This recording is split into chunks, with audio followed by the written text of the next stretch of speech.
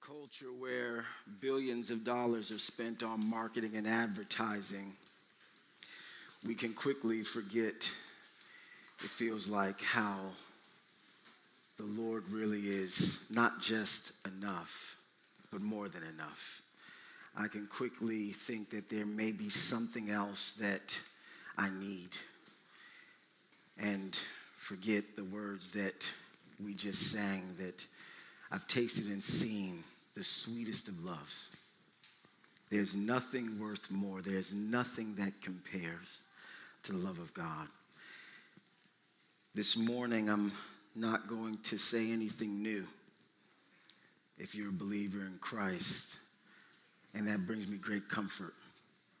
But it's my prayer that as we share this great gospel, that our hearts are captivated anew by the love of Jesus.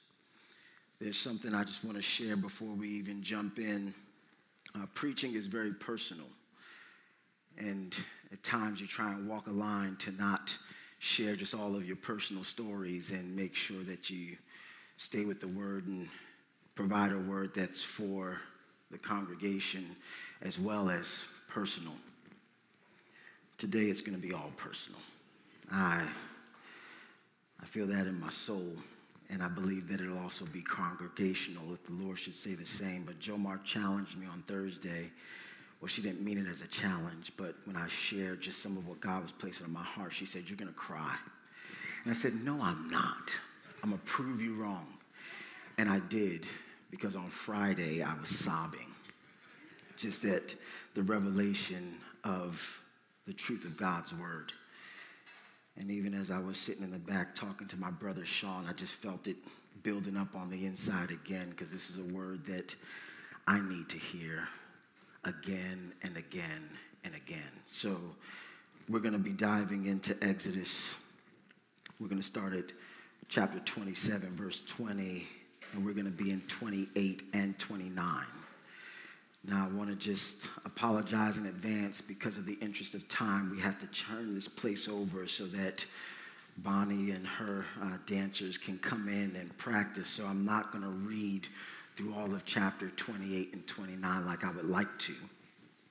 I'm going to just jump over a few verses so that we can, in the interest of time, make it through the passage. But I do want to encourage you over this week to please read chapters 28 and 29. I believe it'll be good for your soul even to go back and remember, to see again more of the detail of God and his word and how he's very particular and how he's very gracious and loving.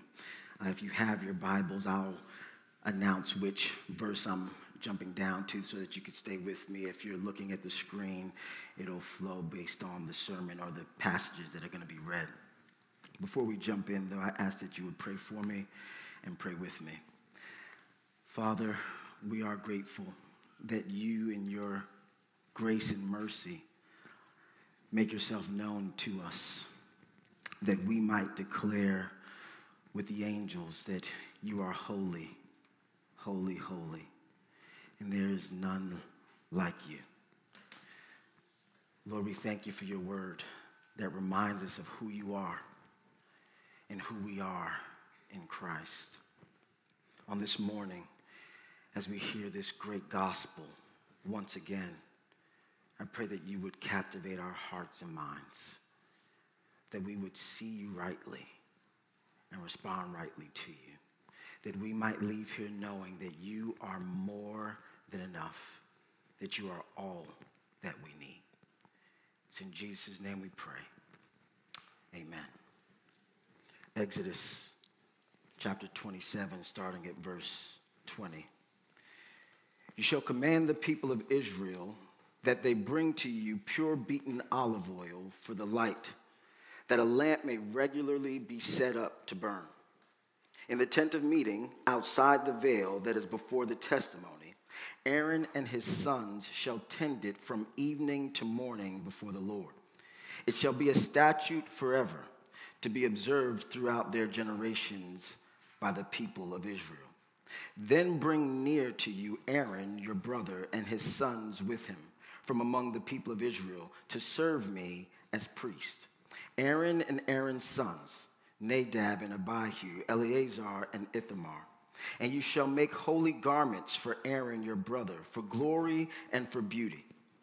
You shall speak to all the skillful, whom I have filled with a spirit of skill, that they make Aaron's garments to consecrate him for my priesthood.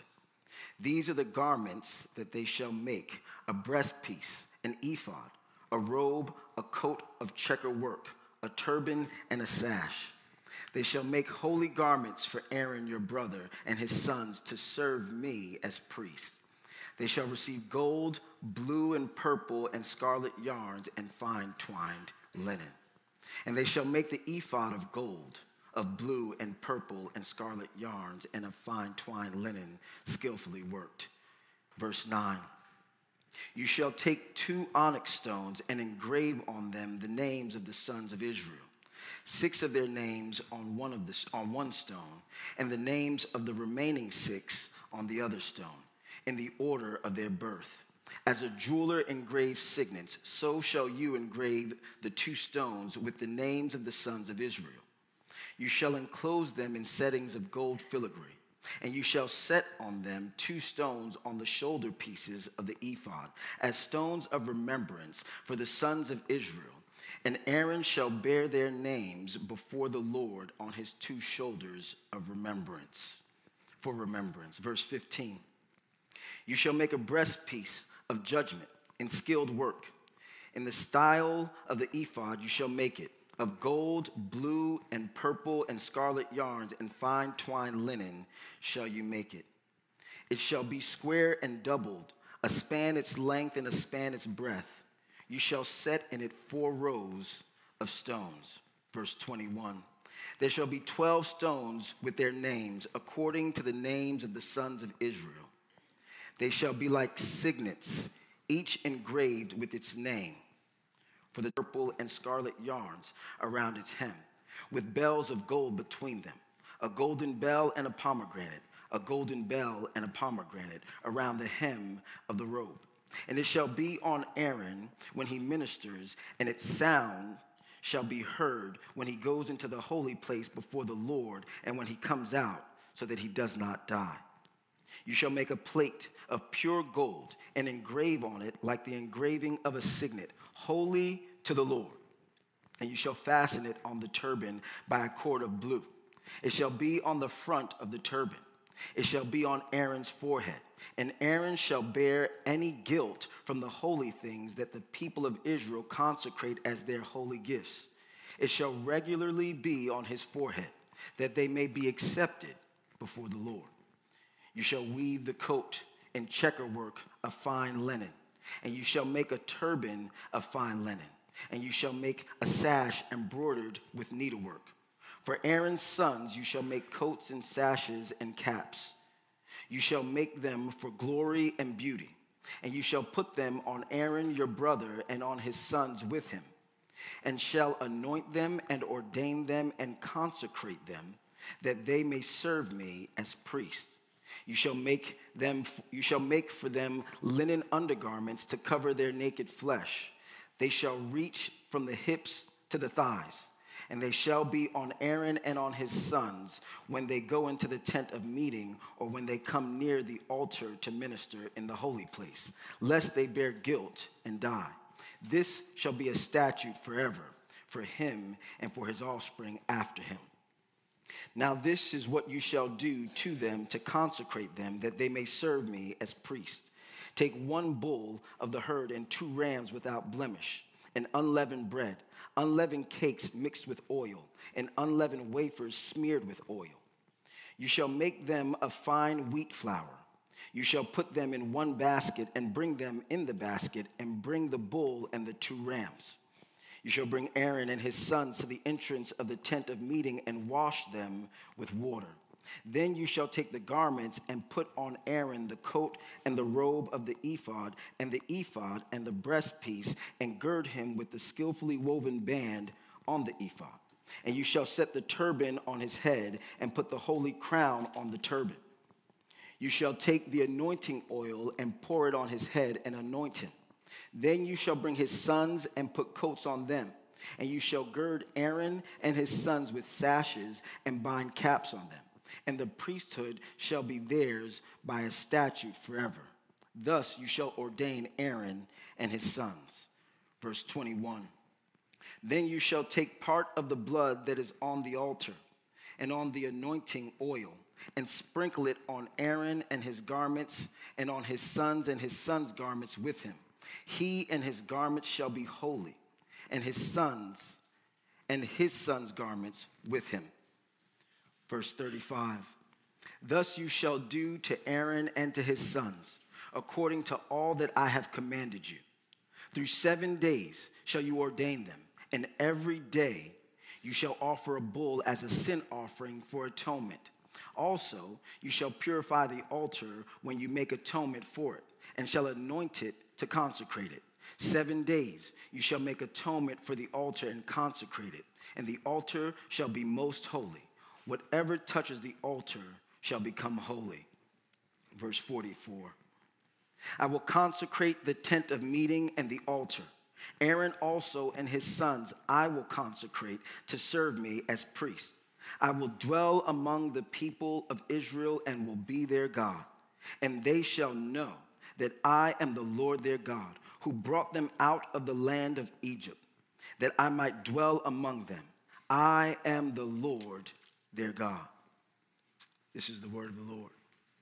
The word of God is good all by itself. As we've seen over the last 4 weeks, we've been walking through the instructions that God has given Moses for the building of this sanctuary, a sacred place where God could dwell with his people. We talked about the furniture and the tabernacle and all the detail that God gave to the people of Israel. Now, Moses is still in the mountain that looks like it's surrounded by devouring fire, receiving instructions. And God now makes this transition from giving instructions for the sanctuary to giving Moses instructions for the servants that will serve his purpose in the sanctuary. And so we see the same kind of detail and instruction as we read through chapter 28 and 29. It wasn't, what do you think? Who do you think? It was this person, this material constructed this way for this purpose. So we see right out the gate that the priesthood belongs to God. This was God who established the priesthood. It wasn't Moses' idea. It wasn't Aaron's idea. And because God establishes this role, God is the one who gets to define the responsibilities of the role and the requirement for the person who would serve in that role. And so here in chapter 28, verse 1, the Lord tells Moses to get Aaron and his sons so that they can serve him as priests. And he tells him to find the skillful people that he placed the skill in to make some garments to consecrate Aaron for my priesthood, God says. This is his priesthood, not Aaron's priesthood. So Aaron is going to be a steward for God's purposes as he serves in the priesthood. But God makes it very clear, this is my priesthood. And then the Lord goes on to tell Moses the garments that shall be made. You shall make a breastpiece, an ephod, a robe, a coat of checkered work, a turban, and a sash. And as we see these garments and why Moses was being instructed to have these garments made, we get a better understanding on the responsibility of the high priest. And so we could see the role that the high priest serves in serving God and the people of God. And so we're not going to look at each component of the articles or the clothing that was told by God to Moses to be built. We're going to look at 3 of them because that'll help us get an understanding of this role and the responsibilities of the high priest. We see in verse 6, the ephod. And they shall make the ephod of gold, of blue and purple and scarlet yarns and fine twined linen, skillfully worked. And in this ephod, there were going to be 2 stones. And the stones were going to have the 6 names of the children of Israel on one stone and the 6 names of the children of Israel on the other stone. And the Lord goes on to let Moses know the purpose that these stones will serve, and Aaron walking into the presence of God with these stones on his shoulder. Verse 12, And you shall set the 2 stones on the shoulder pieces of the ephod as stones of remembrance for the sons of Israel. And Aaron shall bear their names before the Lord on his 2 shoulders for remembrance. So now again, if you could recall a couple of weeks ago, we mentioned that not every and anyone was allowed into the tabernacle, the dwelling place of God. It was Aaron and his sons that would go into the holy place, and only Aaron, the high priest, could go into the most holy place. And so when Aaron goes into the holy place, he's going to have these stones on his shoulders with the 12 sons of Israel encompassing all of the nation, and he's going to bring the people in remembrance before their God. So Aaron walks into the holy place, and he is carrying the names of the people on his shoulders so that they might be remembered before God. And then there was the breastpiece that Aaron was to wear. Verse 15 says, you shall make a breastpiece of judgment in skilled work. In the style of the ephod, you shall make it. And then this breastpiece was to have 12 stones. And you can read through all the different stones, very valuable stones. So this wasn't just some shabby piece of material. It was gold, and then it had precious jewels in them, and these jewels had the names of the children of Israel inscribed on them. And so now Aaron is carrying the names of the children of Israel on this breastpiece. And the Bible tells us here in verse 29 how this would serve the purposes of God and the people as Aaron walks into the holy place. So Aaron shall bear the names of the sons of Israel in the breastpiece of judgment on his heart when he goes into the holy place, to bring them to regular remembrance before the Lord. And in the breastpiece of judgment you shall put the Urim and the Thummim, and they shall be on Aaron's heart when he goes in before the Lord. Thus Aaron shall bear the judgment of the people of Israel on his heart before the Lord regularly. So now Aaron on his shoulders, he's bearing the names of the children of Israel. On his heart, this breastpiece, he's bearing the judgment of the people of Israel. And there's one more piece of article of this clothing that I'd like to point out, the turban, and more importantly, what was on the turban. Verse 36, you shall make a plate of pure gold and engrave on it, like the engraving of a signet, holy to the Lord. And you shall fasten it on the turban by a cord of blue. It shall be on the front of the turban. It shall be on Aaron's forehead, and Aaron shall bear any guilt from the holy things that the people of Israel consecrate as their holy gifts. It shall regularly be on his forehead, that they may be accepted before the Lord. So now Aaron has this crown, if you will, this plate that says holy before the Lord. And he's bearing the guilt now of any of the sacrifices that the children of Israel should make. And by bearing this guilt, because of the garment that he is wearing, the scriptures say that the sacrifices of the children of Israel might be accepted to the Lord.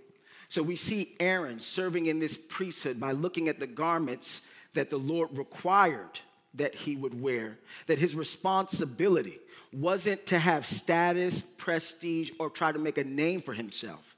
No, he was serving God by representing the people before a holy God, bearing the names of the people, bearing the judgment of the people, and bearing the guilt of the people so that they might be accepted before their Creator. There's a lot of other things in here that I'd love to talk about regarding the garments, but at least we can get a good understanding of Aaron's role as high priest. He was a servant before God on behalf of the people, so that the people might be accepted by their Creator. But God doesn't only let us know the responsibilities, he also lets us know the requirement of the one who is to serve as priest.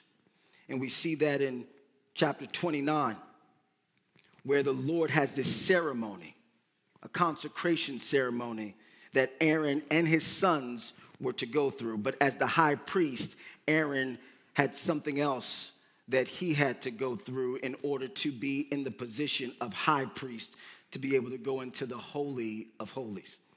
So we see here in verse 1 of chapter 29, now this is what you shall do to them to consecrate them, that they may serve me as priests. This word consecrate is the same word in other places we see translated holy. It means to set apart. So this is what you shall do to set Aaron apart and his sons apart, that they may serve in my priesthood. God is saying. So this is not, again, a suggestion. This is not an idea. This is not, well, if you can find somebody that's pretty close to it. No, he says this is a requirement. If someone is going to serve in my priesthood, this is what they must go through so that they can be worthy to serve in this role. And we jump down to verse 4. We see one of the first things that they must do after collecting the sacrifices that we'll touch on just a little bit in a moment. Verse 4 says, you shall bring Aaron and his sons to the entrance of the tent of meeting and wash them with water. In verse 5, then you shall take the garments and put on Aaron the coat and the robe of the ephod and the breastpiece, and gird him with the skillfully woven band of the ephod. And then he talks about the turban and the crown. All of that's to be put on him. But first, Aaron needs to be washed and his sons. This is a ceremonial cleansing, right? A washing away of the filth, if you will.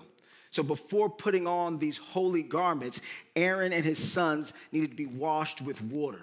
Some biblical scholars move into the New Testament and believe that that's where the baptism kind of got its genesis from, if you will, this washing, this cleansing, this ceremonial cleansing of filth off before putting on the holy. You couldn't come to God any kind of way. You needed to be cleaned. And so Aaron first and his sons need to be washed with water.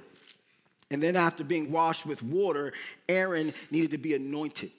And this anointing isn't like what some of us may picture or may have experienced, where you get a little dab of oil. And not that this is a bad thing, but this is probably what most of us have experienced. And you might put some oil on somebody's head, or if someone's injured, you may put some oil on their injury and pray for them. However your experiences is, we may have had some different experiences with anointing oil. This anointing oil was different. It was a big vat, if you will, and you just poured it on. Just coming down. As we said, like the oil coming off of Aaron's beard. You got to have a whole lot of oil so that it drips off your beard. You didn't just wash that out. So this was anointing oil, and we'll talk more about the anointing oil a little bit later. But when you put this anointing oil on, you knew you were anointed. It wasn't a question.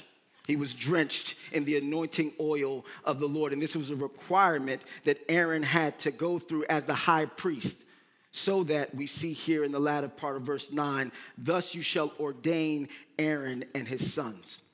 It's like the inauguration ceremony, that they might be put in position to now serve in this role. And then we see some verses that we did not read over, but again, I would encourage you to read over verses 10 through 20. We see these sacrifices that needed to be made. There was a sin offering. There was a burnt offering, and there was a wave offering that needed to be made before the Lord on behalf of Aaron and his sons so that they can serve in this role. You could not, again, just come and serve God in this role, in this service, any kind of way. Sin offering, burnt offering, which was considered a pleasing aroma. It was a food offering to the Lord, and then a wave offering, like a praise to the Lord. These were the sacrifices that needed to be given. And verse 21 tells us that this now would put Aaron, his sons, and the garments that they were wearing in a place where they could be set apart to serve God in this very important role. Verse 21 tells us as much. Verse 21b, he and his garments shall be holy, and his sons' garments with him. They'll be set apart. So these aren't just your everyday yard outfit where you throw on your jeans or your shorts and you go out into the garden, you bend down on your knees. No, this is the good clothes. When you have that one event every year and you need to make sure you're ready, you put that outfit on. This was that outfit. It was special. It was to be used for a specific purpose because it was now holy. I don't care how much you like it. I don't care how good you think you look in it. You only put it on to serve in this purpose because it's holy to the Lord. And so now we see that a little bit better understanding that in order to serve in this capacity, you had to be cleaned. You had to be cleaned of your sins.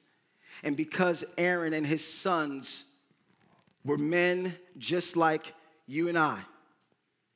They needed a sacrifice to go into the presence of the Lord. And God provided this process, this ceremony of cleansing, both physically and spiritually, so that Aaron and his sons could serve him as priests, and then Aaron can serve as the high priest. But there was one challenge with Aaron serving as high priest.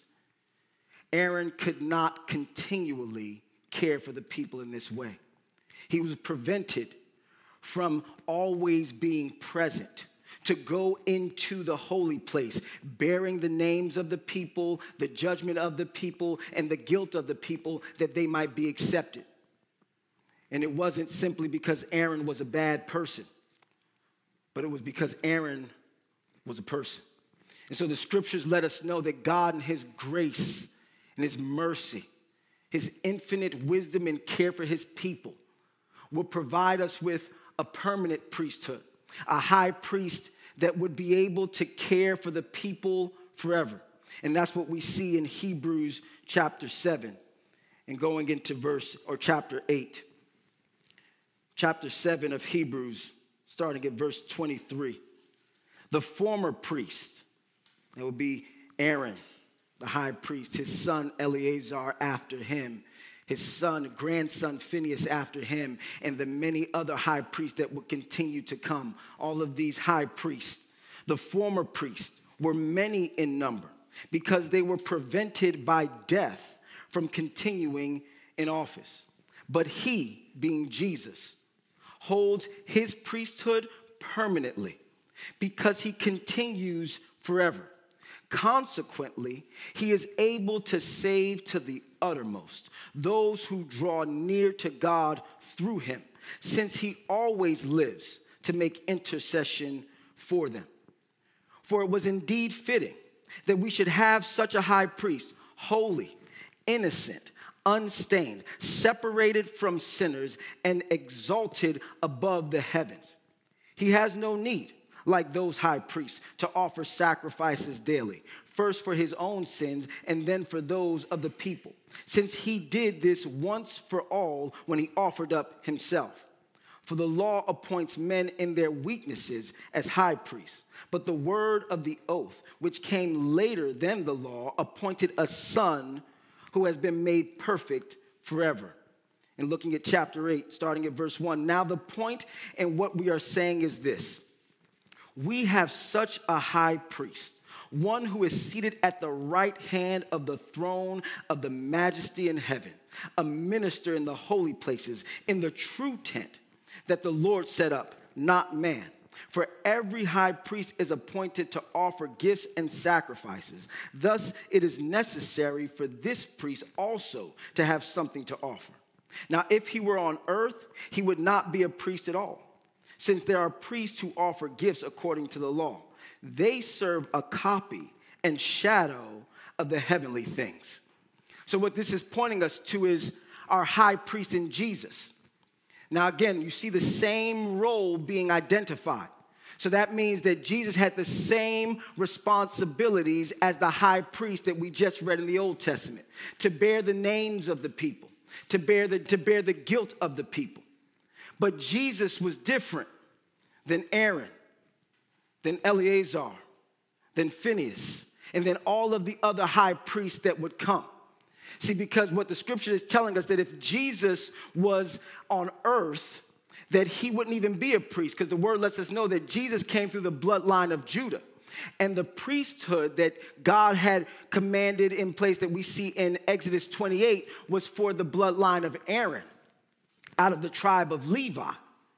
So then if Jesus was going to be a priest from the earthly standpoint, he would have had to come through the bloodline of Aaron. But because he didn't, well, now he has a greater ministry, the scriptures are letting us know. He is a priest that's been appointed by God to take care of his people forever.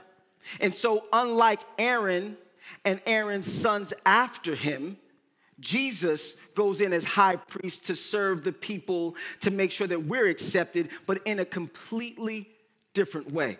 And that's what the word lets us know in Hebrews chapter 9, verse 11. But when Christ appeared as a high priest of the good things that have come, then through the greater and more perfect tent, not made with hands, that is, not of this creation, he entered once for all into the holy places, not by means of the blood of goats and calves, but by means of his own blood, thus securing an eternal redemption. For if the blood of goats and bulls and the sprinkling of defiled persons with the ashes of a heifer sanctify for the purification of the flesh, how much more will the blood of Christ, who through the eternal Spirit offered himself without blemish to God, purify our conscience from dead works to serve the living God? How much more will the blood of Jesus cleanse you and I? Jesus enters in as the high priest, not into the tabernacle that was made with hands, but into the true and greater tent that was not made with hands. But not only does he enter in as high priest, he also enters in as the perfect payment as well.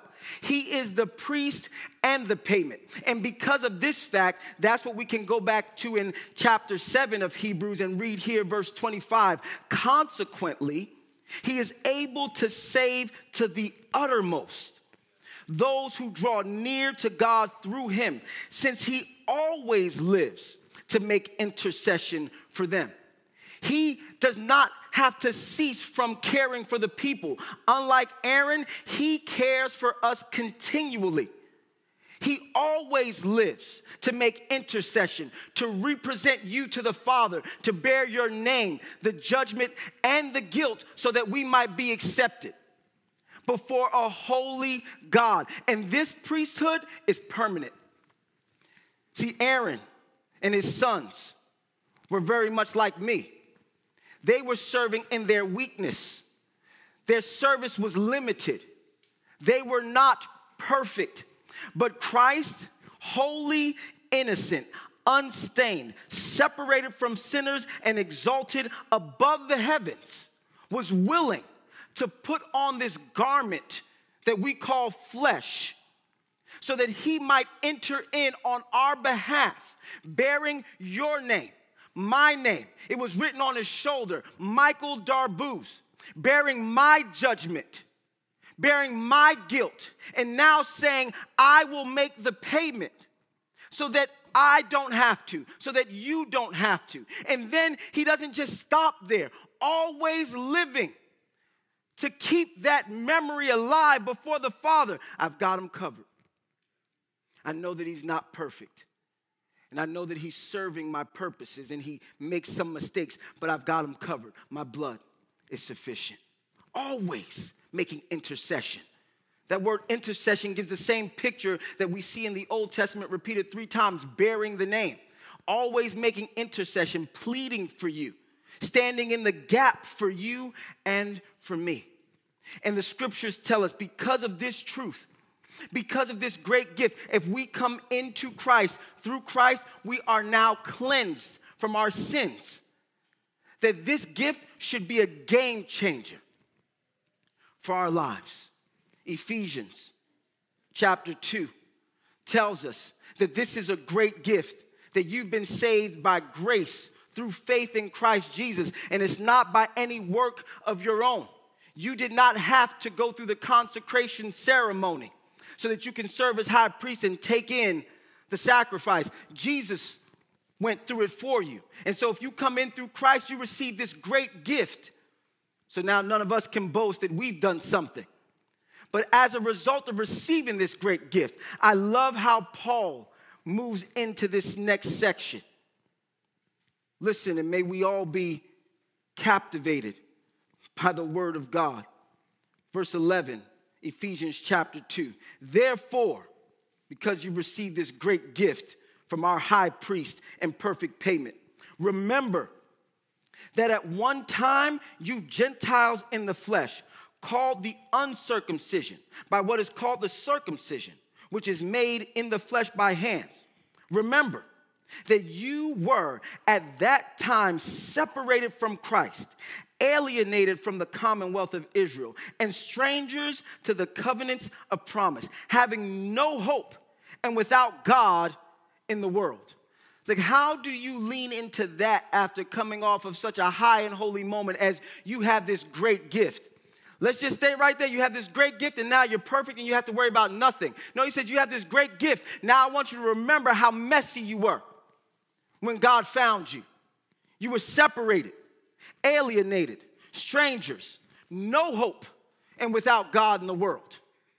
And I need to sit in that for a moment, right? Because if I continue to walk with God for a little while, 10, 20 years down the road, I just might be inclined to forget where God found me and think that I'm doing God a favor by preaching on Sundays, by sitting with people in their living room, by caring, by praying, like Lord, where do we need to go today?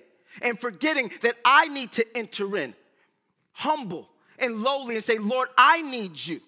See, I just might think that I've done something. So Paul lets us know, no, you've got this great gift. Now I need you to remember, before you received this great gift, how bad it really was. Now, a problem for many of us is that we might remember that and stay stuck there. Paul doesn't say stay there. He says remember that. And now hold on to this. Verse 13, but now, in Christ Jesus, you who once were far off have been brought near by the blood of Christ. I think Jomar is going to be right. For he himself is our peace, who has made us both one, and has broken down in his flesh the dividing wall of hostility by abolishing the law of commandments expressed in ordinances, that he might create in himself one new man in place of the two, so making peace, and might reconcile us both to God in one body through the cross, thereby killing the hostility. And he came and preached peace to you who were far off, and peace to those who were near. For through him we have access in one spirit to the Father. So then, because this is true, you are no longer strangers and aliens. Listen, people of God.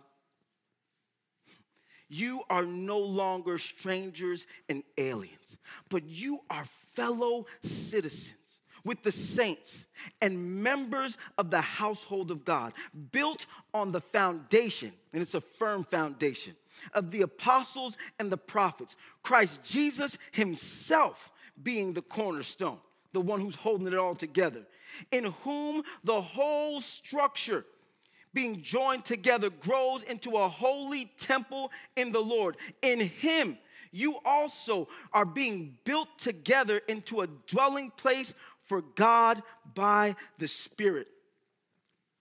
We were a wretch undone, but now because of Christ, we are citizens. Citizens. We were separated and alienated. Now we're sons and daughters of the Most High God because of Christ Jesus.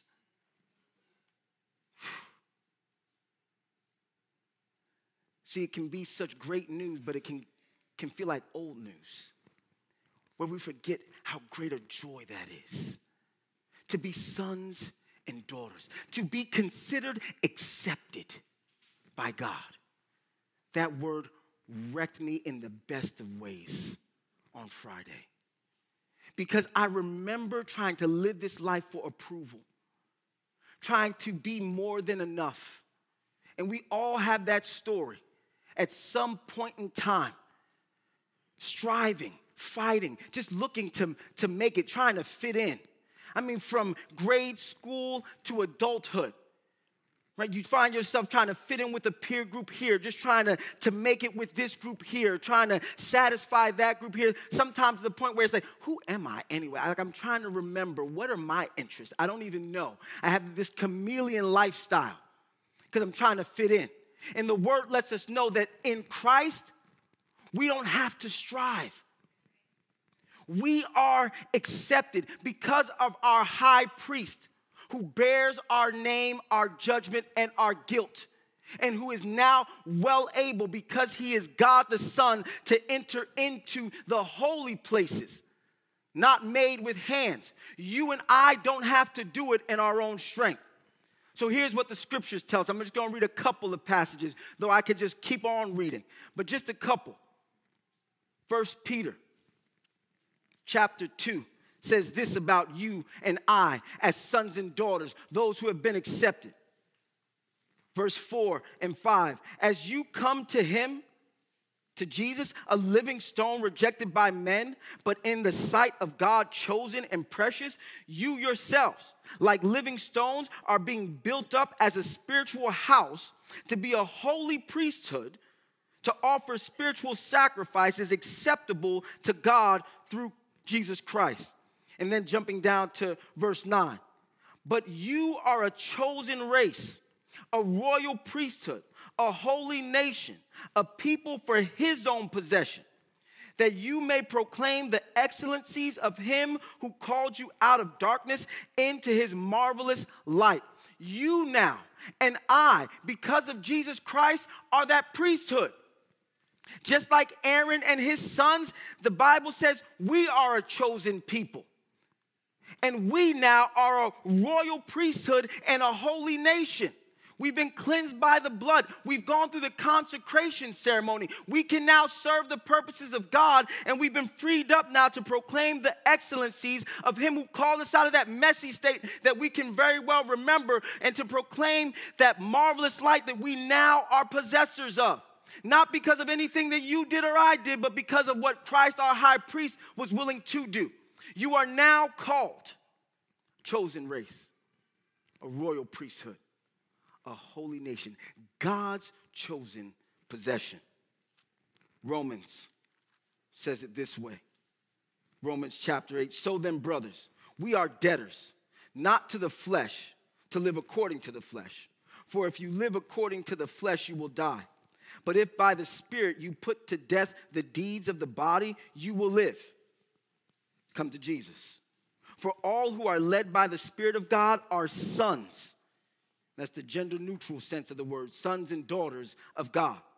For you did not receive the spirit of slavery to fall back into fear, but you have received the spirit of adoption as sons, by whom we cry, Abba, Father. The Spirit himself bears witness with our spirit that we are children of God, and if children, then heirs, heirs of God and fellow heirs with Christ, provided we suffer with him in order that we may also be glorified with him.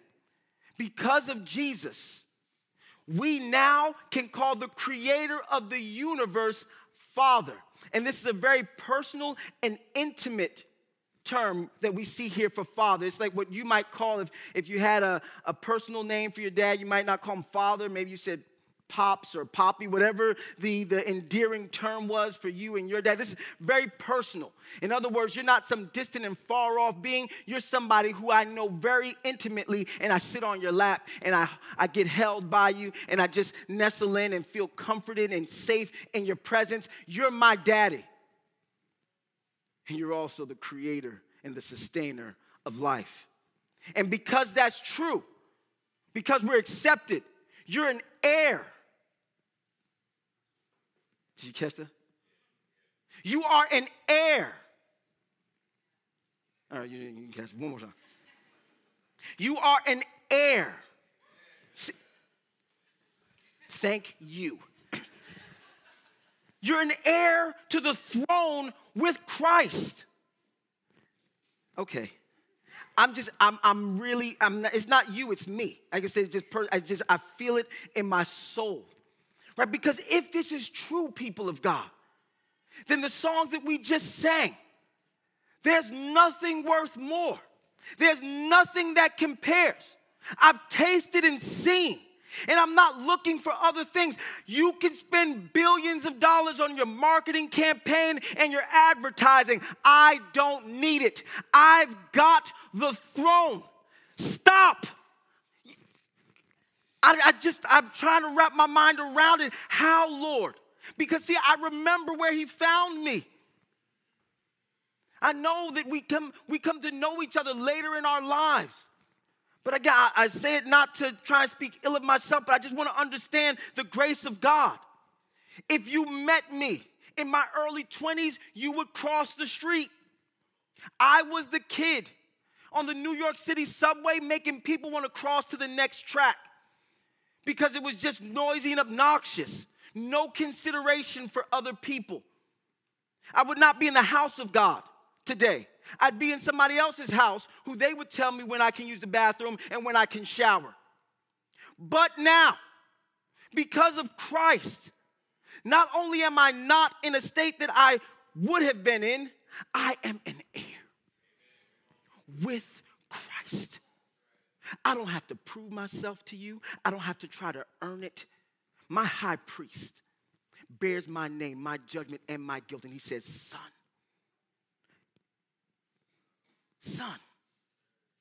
daughter, you are accepted. Listen, I'm trying to wind this thing down, but I feel wound up. I don't want us to be lulled to sleep in the environment that we're in. This area, and I'm just going to be real specific because we're in a specific area. The Woodlands would have you to think, and it's more so the world system, that if you get, then you've got all that you need. And you just got to keep striving. You just got to prove yourself to your coworkers and your colleagues. You just got to prove yourself to your bosses so that you can feel like you deserve to have the job. You just got to work a little bit hard to make sure that you could fit in. Just don't say certain things so that you can, you could just go with the flow and everything would be nice, happy, and you can play in the sandbox. Right? They would have us to think that if I can get some Tesla, or if I can get some Maserati, or if I can get some Mercedes-Benz, if I can get the house on the beach and the house in the mountains and the house in the valley, and then just have a condo in the city, that then maybe. But you know just as well as I do that all of those things never satisfy. You get it, and then you feel empty after you've gotten it, and you keep chasing after more things. And Jesus is letting us know that he is our peace. He is our peace. Our peace is not in possessions. Our peace is in a person. If you write something down, that's a good one to write down, because I wasn't even thinking about that just a moment ago. I was like, man, that is good right there. Someone catch that, because I need to remember that. Our peace is in a person, but we keep pursuing possessions. Right, because people invest billions of dollars. I mean, you go into the grocery store, they're playing a certain kind of music so that you'll stay a little bit longer. And isn't it interesting how 1 month you can find the ketchup, but the next month it's nowhere to be found? It's like, where'd they put the ketchup? Right, they keep moving stuff around because they want you to stay just a little bit longer. Everything is strategic. They want your money. But the devil, as you know, he wants your soul. And if you keep chasing after other things, you'll miss that you've already got everything you need. Right? And I needed that. I need that. Because there's a part of me that feels like I could never be enough to stand and preach the word of God. Like I need an MDiv, a PhD, and I need something else. And I need more and more and more. And I'm not saying that any of those things are bad, but if any of those things make us feel confident, then those things have become bad. And this is why this word ministered to me. Because Aaron was ministering in his weakness. And yet because he was consecrated, chosen, called, God used him. And that's our story today. We've been consecrated by the blood of Christ, people of God. Stop pursuing lesser things. Jesus, our high priest and perfect payment, has paved the way. Now, all we have to do, what we read in scripture after scripture after scripture, is not try to figure it out or earn it on our own. It's come to him, because it's in him and through him that we've got everything that we need. I want to invite the praise team to come back up, or else I'm going to go for 30 more minutes.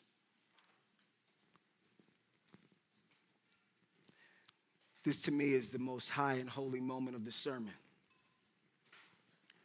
Because there's a lot of things that we can say. I promise you, I can go for hours. Because it's just so full. And there's so much in the Word of God. And so in the few fleeting moments that we had, the way that the Lord just impressed it on my heart is that that's just a softening for what he's getting ready to do in these next 2 minutes. Because it's the Holy Spirit that changes our lives. Right? And so I love to just take a couple of minutes where you can go before the throne of grace, the mercy seat, and have a conversation with Jesus. Right? Talk to the Father. What things have you been pursuing, looking for peace? That's the problem.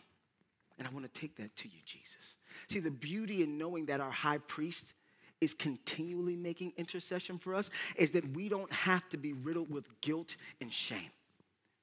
We can humbly come into the throne of grace because our high priest always lives to make intercession for us. So this is not a beat down.